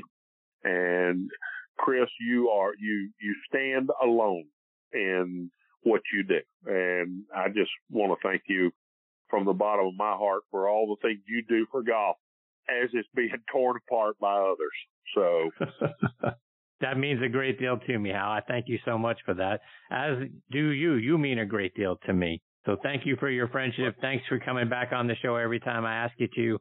And I do mean it sincerely. Whatever I can do for Hal Sutton, I'm here to do it. Well, as I am for you too, Chris. Thanks a bunch. And take care. Look forward to next season. Thank you, Hal. Take care. Stay safe. All the best to you and your family. We'll catch up soon. Okay. Bye-bye. That is the great Hal Sutton, folks. It doesn't get any better than that. The guy had a tremendous college and pro career. He's doing a lot for the game of golf. He's out there as an instructor now. Again, HalSuttonGolf.com is where you can find him online and over social media. You can actually go get a lesson from Hal Sutton. How great would that be? Go get a lesson from a guy who won 2 Players' Championships and a 1983 PGA and should be in the World Golf Hall of Fame. And on top of that, he's just a sensational human being. I can't wait to catch up with him again very soon. Before I get to my next guest, Ross Greenburg, I want to remind you about a couple more of our friends, starting with the folks over at Adele Golf. Is your driver adjustable? Of course it is. How about your irons? Didn't think so. Adele's new SMS irons give you adjustability in an iron to match your swing. These new irons come with 3 weights lined up across the back of the club. By moving the heavy weight to the heel, center, or toe location, you can match the club to your swing instead of vice versa. The result? Total control of the club face for more distance and accuracy. Your irons can't do this. Check them out online by going to adelegolf.com. I also want to give a shout out to our friends over at Squares Golf. Are you like me, always considering new golf equipment, maybe a new driver? Well, let me reset your thinking because I discovered Squares golf shoes. The patented Squares toe provides balance, stability, and a wider base for increased connection to the ground, effectively increasing your swing speed by 2.2 miles per hour and an average of 9 yards of distance. Independent testing proves it. That's right. It's proven in science. Go to squares.com, get the Squares 30-day money-back guarantee, and use promo code DISTANCE to get $20 off. Remember, distance comes from swing speed, and swing speed comes from your connection to the ground. Squares, the distance golf shoe. Okay, now back and next on the tee with me is a guy that I and my co-host Bob Lazzari over in our football show Thursday Night Tailgate, we think the world of, and that's Ross Greenburg. As you guys know, when it's the last episode of the season, particularly the last guest of a season, I put extra thought into who's the last voice I want you to hear. Because I want to leave you with someone whose thoughts and stories are going to resonate with you over the winter. Someone who has done really important and meaningful work, and someone you're going to keep saying to yourself, that guy or that gal is really something special. This year, that voice is that of Ross Greenburg. Ross spent 33 years at HBO. He served as vice president and executive producer of HBO Sports from 1985 to 1990, senior vice president and executive producer from 1990 to 2000, and then president of HBO Sports from 2000 to 2011. He left and created Ross Greenburg Productions, and since he has made the best sports documentaries of this or any other time. He and his team are responsible for the all-access shows on Showtime, The Road to the Winter Classic, The Road to the Stanley Cup, responsible for David Ortiz in the Moment, and a Jack Nicklaus series of videos for the USGA, plus Jack Nicklaus, The Making of a Champion for Fox. And these are just a few of the great documentaries he's done. He was also the executive producer for the movie Miracle, about the 1980 U.S. hockey team. He's won over 100 major television awards, including 56 Sports Emmys, 21 Cable Ace Awards, 12 Golden Eagle Awards, plus 5 International Monitor Awards, and 8 Peabody Awards. And I'm incredibly honored he is back with me again tonight here on Next on the Tee. Hi, Ross. Thanks for coming back on the show. Well, thanks, Chris. Thanks for having me, and thanks for that intro. Very nice of you. Absolutely. Ross, catch us up. What are some of the projects you're currently working on? Well, first of all, I just want to say, since Hal started the discussion on his own, Live will live or die with one item, and that is whether they can actually lure people to television. If they don't lure people to television, which they're not doing, and they're getting no coverage of any of their, quote, exhibitions, then the sports washing that the Saudi Arabian government is looking for will not exist. And therefore, what they will be doing is just throwing money out the window and allowing a few golfers to benefit from that and take it all to the bank, and they will not be achieving what their goal is.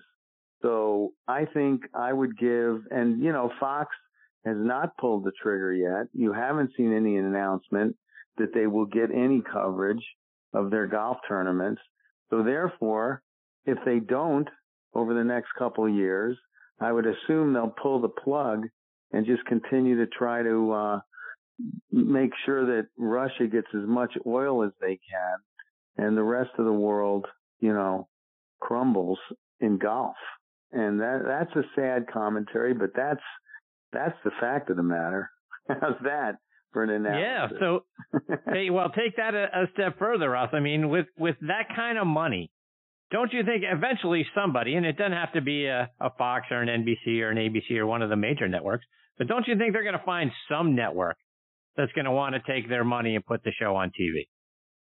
Well, I mean, that would change the dynamic of how networks buy rights to sporting events, because in fact, normally networks pay the league. And in this case, you would have to have the Saudi Arabian government paying for Fox to air their exhibitions.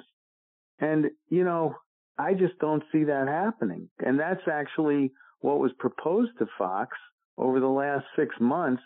And they said, no, thank you, because that's a ridiculous precedent to set of a major league sports organization. So that won't happen. And I just don't think it's worth it for Fox, because it's all about, advertising, supporting those kinds of rights fees. And why would Fox put that kind of money into an event that's no one's really caring for or watching?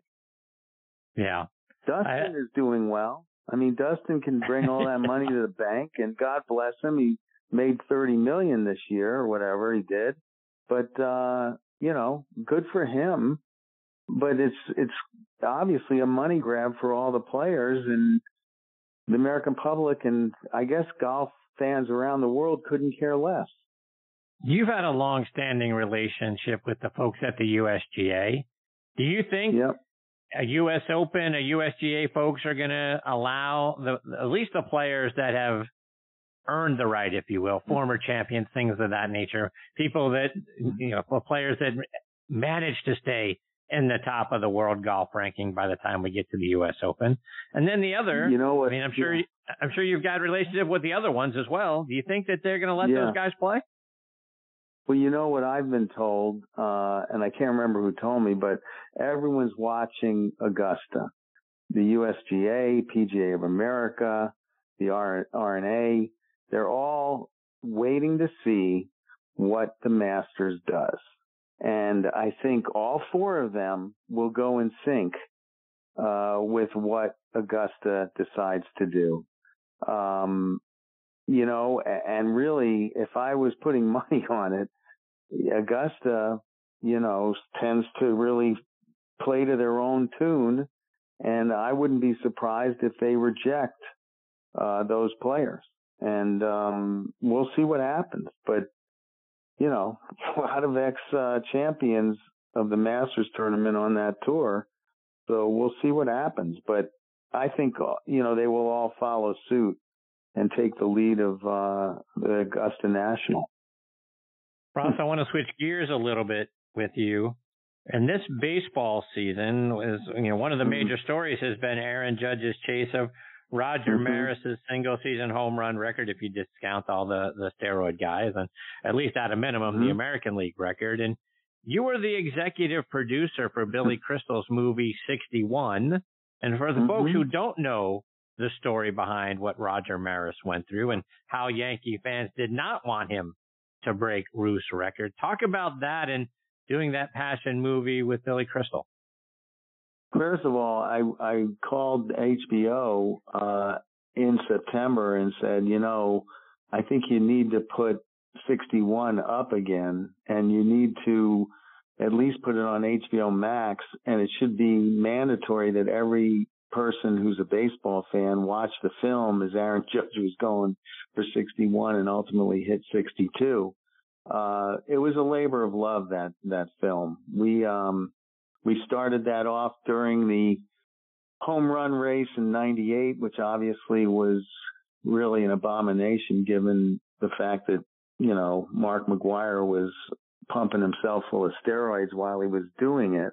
But, it was a labor of love for Billy and I. I convinced Billy to direct the film and not just act as my co-executive producer.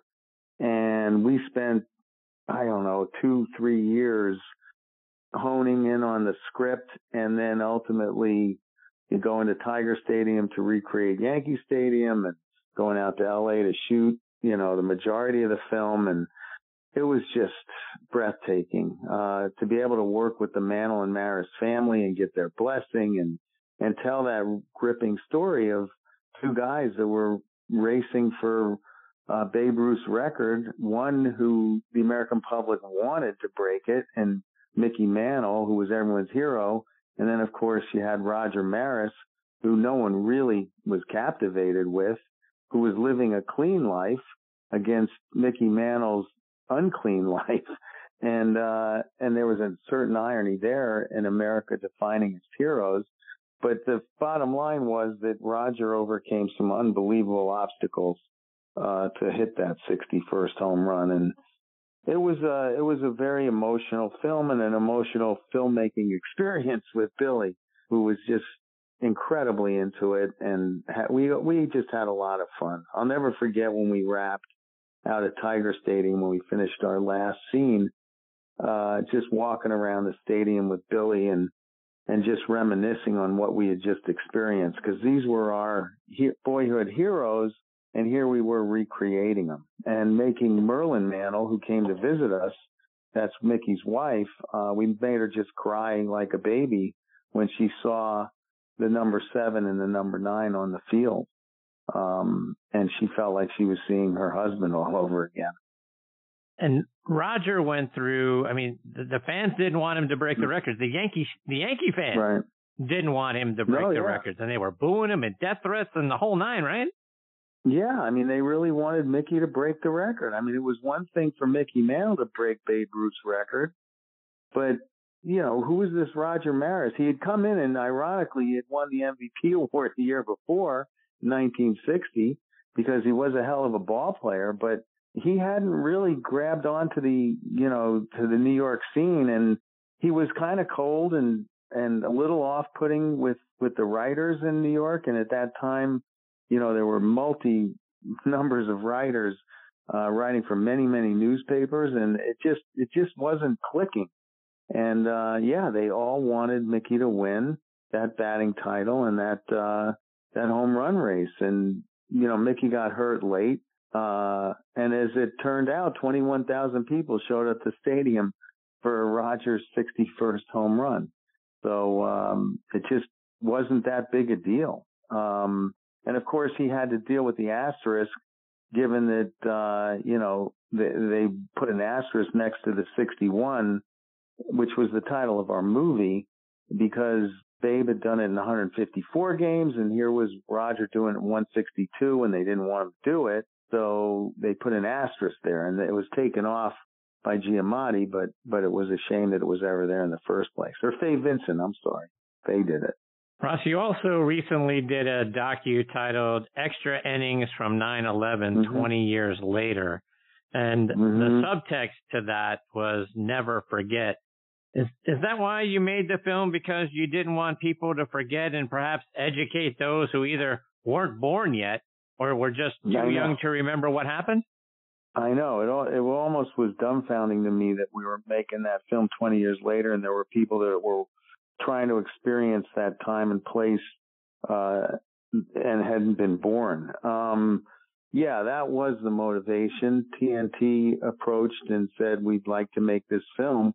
Now, I had made a film for HBO in like 2004 because I had experienced, you know, that traumatic September, October, November in New York, because that's where I live. And you know, I had lost my mom on September 9th, if you can believe it, 2001, and was at her funeral when those planes struck, giving a eulogy. So, you know, for me, it was a harrowing experience. I came back, and a month later, you know, in October, I found myself at Game 3. My wife didn't even want me to go to the game because she thought the stadium was going to get bombed. But I went and had the experience I've never had before at a stadium, which, you know, first of all, the guttural kind of roar of that crowd was unlike anything I had never, ever witnessed because of the traumatic events of 9/11 and what the city was going through. And what we wanted to do with that film and then the subsequent film 20 years later was to update everyone on the people and you know, who we had touched base with in 2005 and bring their lives up to date and get a good idea of how their lives unfolded after 9/11 so that everyone could kind of understand the trauma of that time period, and also the fact that 20 years later, you know, we needed to understand what New York City and this country and that devastating event did to us, and how the game of baseball helped us kind of come back from it all and at least give our lives some sense of normalcy, which is exactly what I personally was going through at the time. So it was an important documentary, and I hope that it, you know, gets seen for many, many years to come, so we will never forget. Ross, you brought back a lot of the players that were involved at that time. I mean, you had Joe Torre and Bobby Valentine, Mike Piazza, Derek Jeter. What was it like understanding what those events were like for them, kind of seeing it all through their eyes? Yeah, it was nice, Chris. It was, you know, they could actually take time and reflect on it because they could understand the importance of those games to New York City, and they could take time to finally reflect on the importance of their baseball exploits, but also their off the field kind of generous take on how to help people in New York City and the suburbs during that time period. And I think it was very emotional for Joe. He broke down during our interview, as did Bobby. But you could really see that, many times we just look at them as kind of statues and heroes. We don't see them as normal human beings that just try to use their platform in baseball to help people during desperate times, which is exactly what we were dealing with. And you mentioned helping people, Ross, and you did a great job not dwelling on the loss, but tying in the hope and the determination that people have had over the last 20 years. Talk about that. Well, because at the time, if you remember, and this is hard for people to understand now, given the horrible times that we're going through, but there was post-traumatic stress of 9/11 created an odd situation where, I remember walking by fire stations and seeing policemen. Even after Game 3, the Yankees had won, and I was leaving the stadium, and as I was leaving, there were 10 cops when I was going to my car, and I high-fived all 10 of them.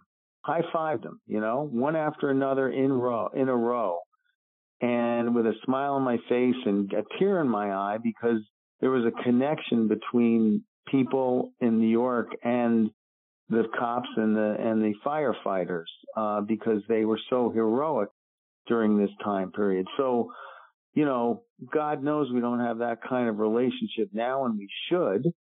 But, sometimes it takes a tragedy like that. So I think that, that kind of feeling was very necessary to bring back 20 years later so you could understand the time and place and how this country can unite instead of the fractious craziness that we go through today when there is a tragedy like that. Just like you saw even with the hurricane down in, Florida recently. You saw DeSantis and Biden standing side by side. So, baseball was kind of a vehicle to bring people together. And even people outside of New York were actually rooting for the Yankees,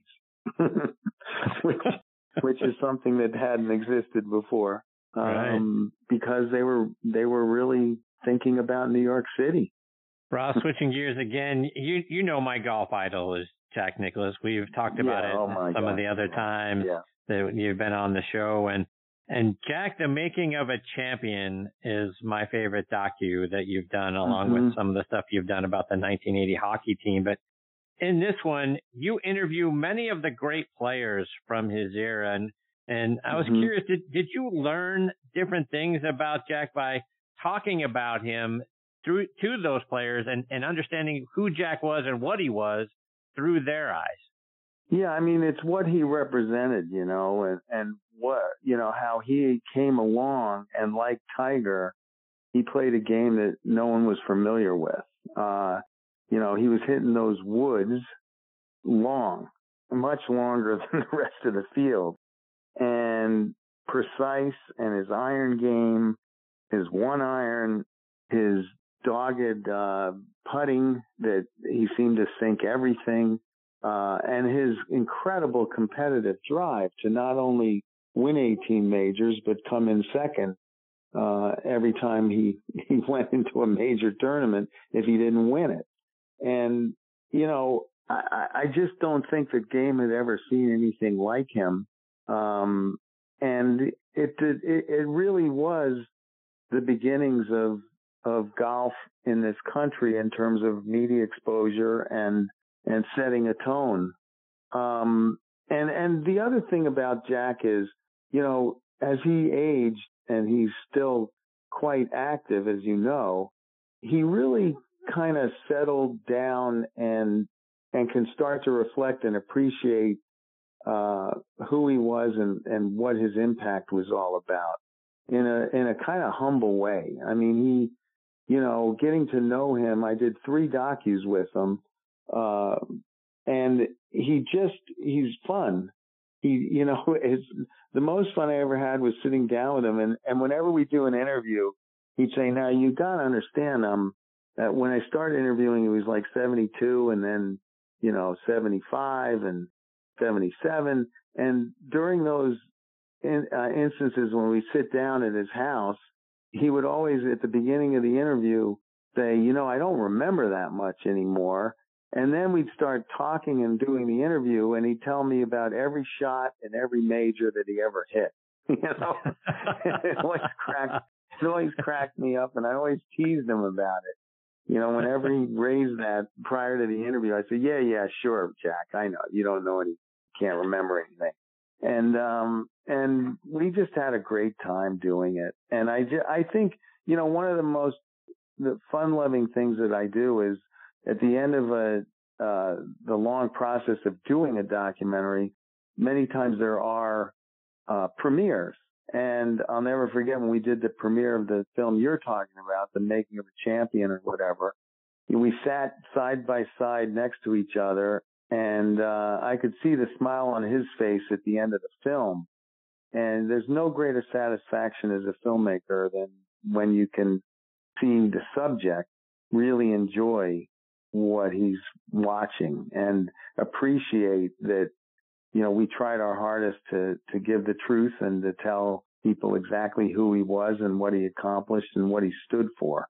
And Barbara was also so gracious. I don't know if you've ever met her, Chris, but she's really special too. And the two of them are just really giving, loving, wonderful people.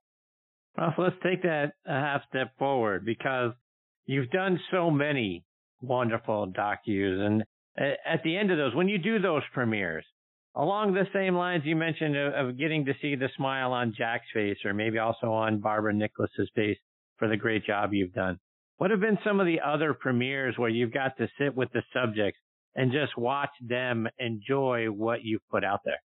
Well, I'll never forget when we did Miracle, and, we went out to Hollywood and did the premiere for the movie, and we invited all 20 of the U.S. hockey team players back together, which was very rare that they were all in one place together.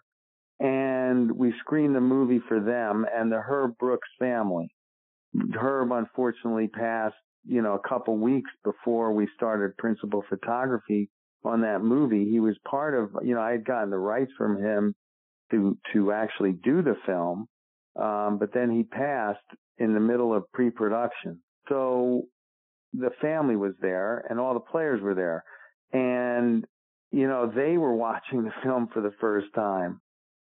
And to actually sit in that theater and then watch them smiling and enjoying themselves and getting their reaction to the film. But more than that, at the end of the film, the entire, 500 people audience stood up and started applauding, and almost screaming as if they had just won the gold medal again. But here's the wow, okay, Chris? Disney was smart enough to take up the curtain on the other side of the screen, and there standing were the 20 players in their uniforms, in their jerseys, and the place just cried their eyes out. I mean, it was almost as if we were watching the game. And that was the premiere, beyond all premieres, and something I'll never forget. No doubt. That's fantastic.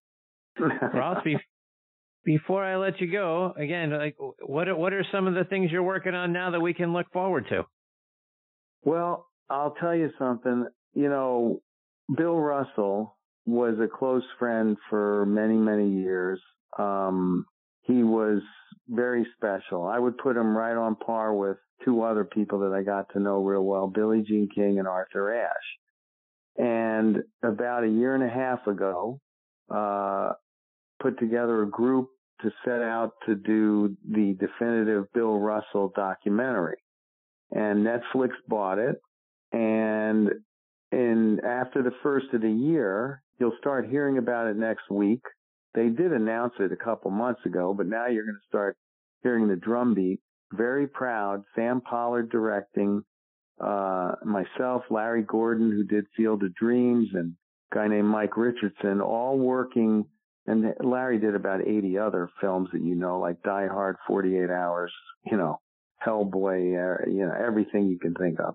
And we have been really grinding away and putting together a very important big 2-episode, 3-hour film on this life story of Bill Russell. And we happened to, you know, do the last interview with Bill, which is in the film.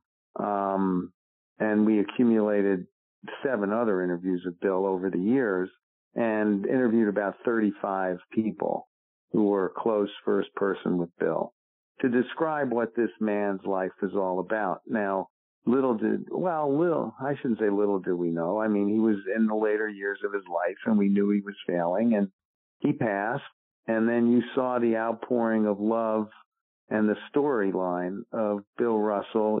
You kind of know the story, but here you will get the understanding as to why when he passed away, it was such a significant, you know, passing. And like Ali almost, you'll get a better understanding of what he meant to this country and around the world.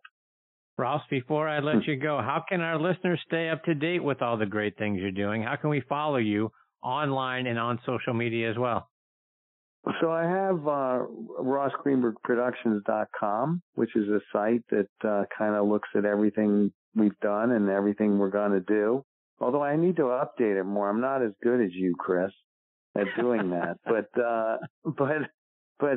you know, that is one way to keep up. And I am on Twitter, although, you know, I don't go on there too much. But I guess, you know, I need a good PR firm to keep the ball rolling so that people do know, because that is a change, Chris, in our industry. It's very hard to break through PR-wise and alert people as to what's coming up. It is kind of a sad commentary. Even the networks are having problems, you know, promoting their product. Because is that right? Because think about it. When you're streaming shows and most of us go home and look for our, you know, series that we're going to get into and start binge watching, you're not seeing a lot of promos when you do that. And you really lose sight of, and no one's reading the newspaper. Yeah, you go online, but it's just, you don't have the awareness that you used to, you know? So you can put up some billboards, I guess, but even the networks, they don't want to market and spend all that money. And so it's almost like you have to have a word of mouth situation, which is fine by me. It just puts pressure on us, you know, to deliver a product that gets that word of mouth. And I think the Bill Russell project will do that. But I need to go on shows with Chris Mascaro too in order to get the word out. Well, Chris Mascaro is always here for you, Ross Greenburg. So okay. you need word of mouth. I got a mouth and I got a microphone and I've got a little bit of a following on social media. So whatever you need to get out there, please let me know and we'll get it out there. You got it. Ross, I can't thank you enough. You're absolutely one of my all-time favorite people to get to talk to. Thanks, and you've been so gracious with your time with this show and on Thursday Night Tailgate as well. I hope I get the privilege of catching up with you again soon. You got it. Thanks. Take care, Ross. Okay, you too. That is the great Ross Greenburg, folks. And you want to talk about the preeminent guy for making documentaries and films. It doesn't get any bigger or better than that guy. Again, you look at over the 100 awards that he has won for the films that he has done. Ross Greenburg Productions is the name of the website. I highly recommend you go on there and take a look around at the things that he has done and created for the sports world. And then just, you know, again, that 9/11 documentary we were talking about, very important. Please go out there and watch it. It's fantastically done, of course, because Ross did it. But the information and the things that you'll see are very important for us to never forget. And what it was like for our country, and then how we made our way back in the important role that the game of baseball played in it. And then selfishly, you know what a huge Jack Nicklaus fan I am, and he has done a handful of documentaries on Jack. This last one is as good as anything you'll ever see about Jack Nicklaus, the game of golf, what it takes to be a champion, and the things that Jack did to get to where he got. So, and then 61 is one of my all-time favorites. You guys know I hate the Yankees. Hate the Yankees. I'm a Red Sox fan and a Pirates fan, but can't stand the Yankees. 61, brilliant. And based on what we just saw, to Ross's point, it should be something that every baseball fan goes out there to see, to understand what it was like for Roger Maris and his chase for 61. Brilliant stuff. All right, my friends, it is time for me to put a bow on this season of Next on the Tee. My sincere thanks again tonight to Tom Patri, Matthew Laurance, Hal Sutton, and Ross Greenburg for making it a very special night. Folks, I have some special segments that I'm going to be doing for you throughout the winter, so stay close to this podcast, and it's available on every podcasting app out there or our website, nextonthetee.net. I've got an interview with golf writer Jay Revell that I'll be putting out soon. I had a conversation earlier this week with Billy Mayfair. I'll be putting that out as well. And please keep voting for the show in the Podcast Magazine Hot 50 list. You can do it at podcastmagazine.com/Hot 50. Folks, it's been an honor bringing you another season of Next on the Tee. You are all the greatest supporters in the history of podcasts. Thank you so much for being so great to me, so great to the show. Until next time, hit 'em straight, my friends.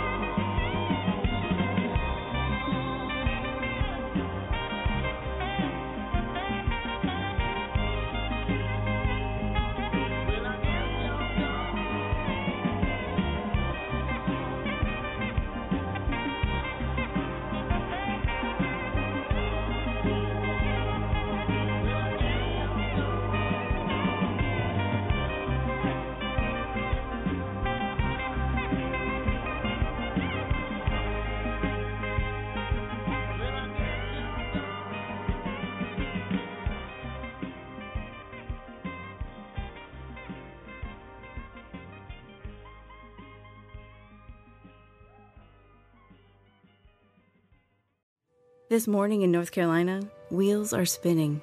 Determination is winning. A passion is now a thriving business, and it shows no signs of slowing down. How? The power of a conversation, like the one Clint Spiegel had with First Horizon Bank about starting a bike wheel manufacturing facility in Asheville. Now it's not just talk, it's rubber meets road. First Horizon Bank. Let's find a way. Go to firsthorizon.com/Clint. First Horizon Bank, member FDIC. The fan is ready for Brave season. Are you? 3-1 smoked high in the air, deep center field, and heading for the horizon. A home run by Olsen. We're streaming every game of the Braves 2024 season free on the 680 The Fan app. So make sure you download it now and don't miss a pitch of the Braves this season.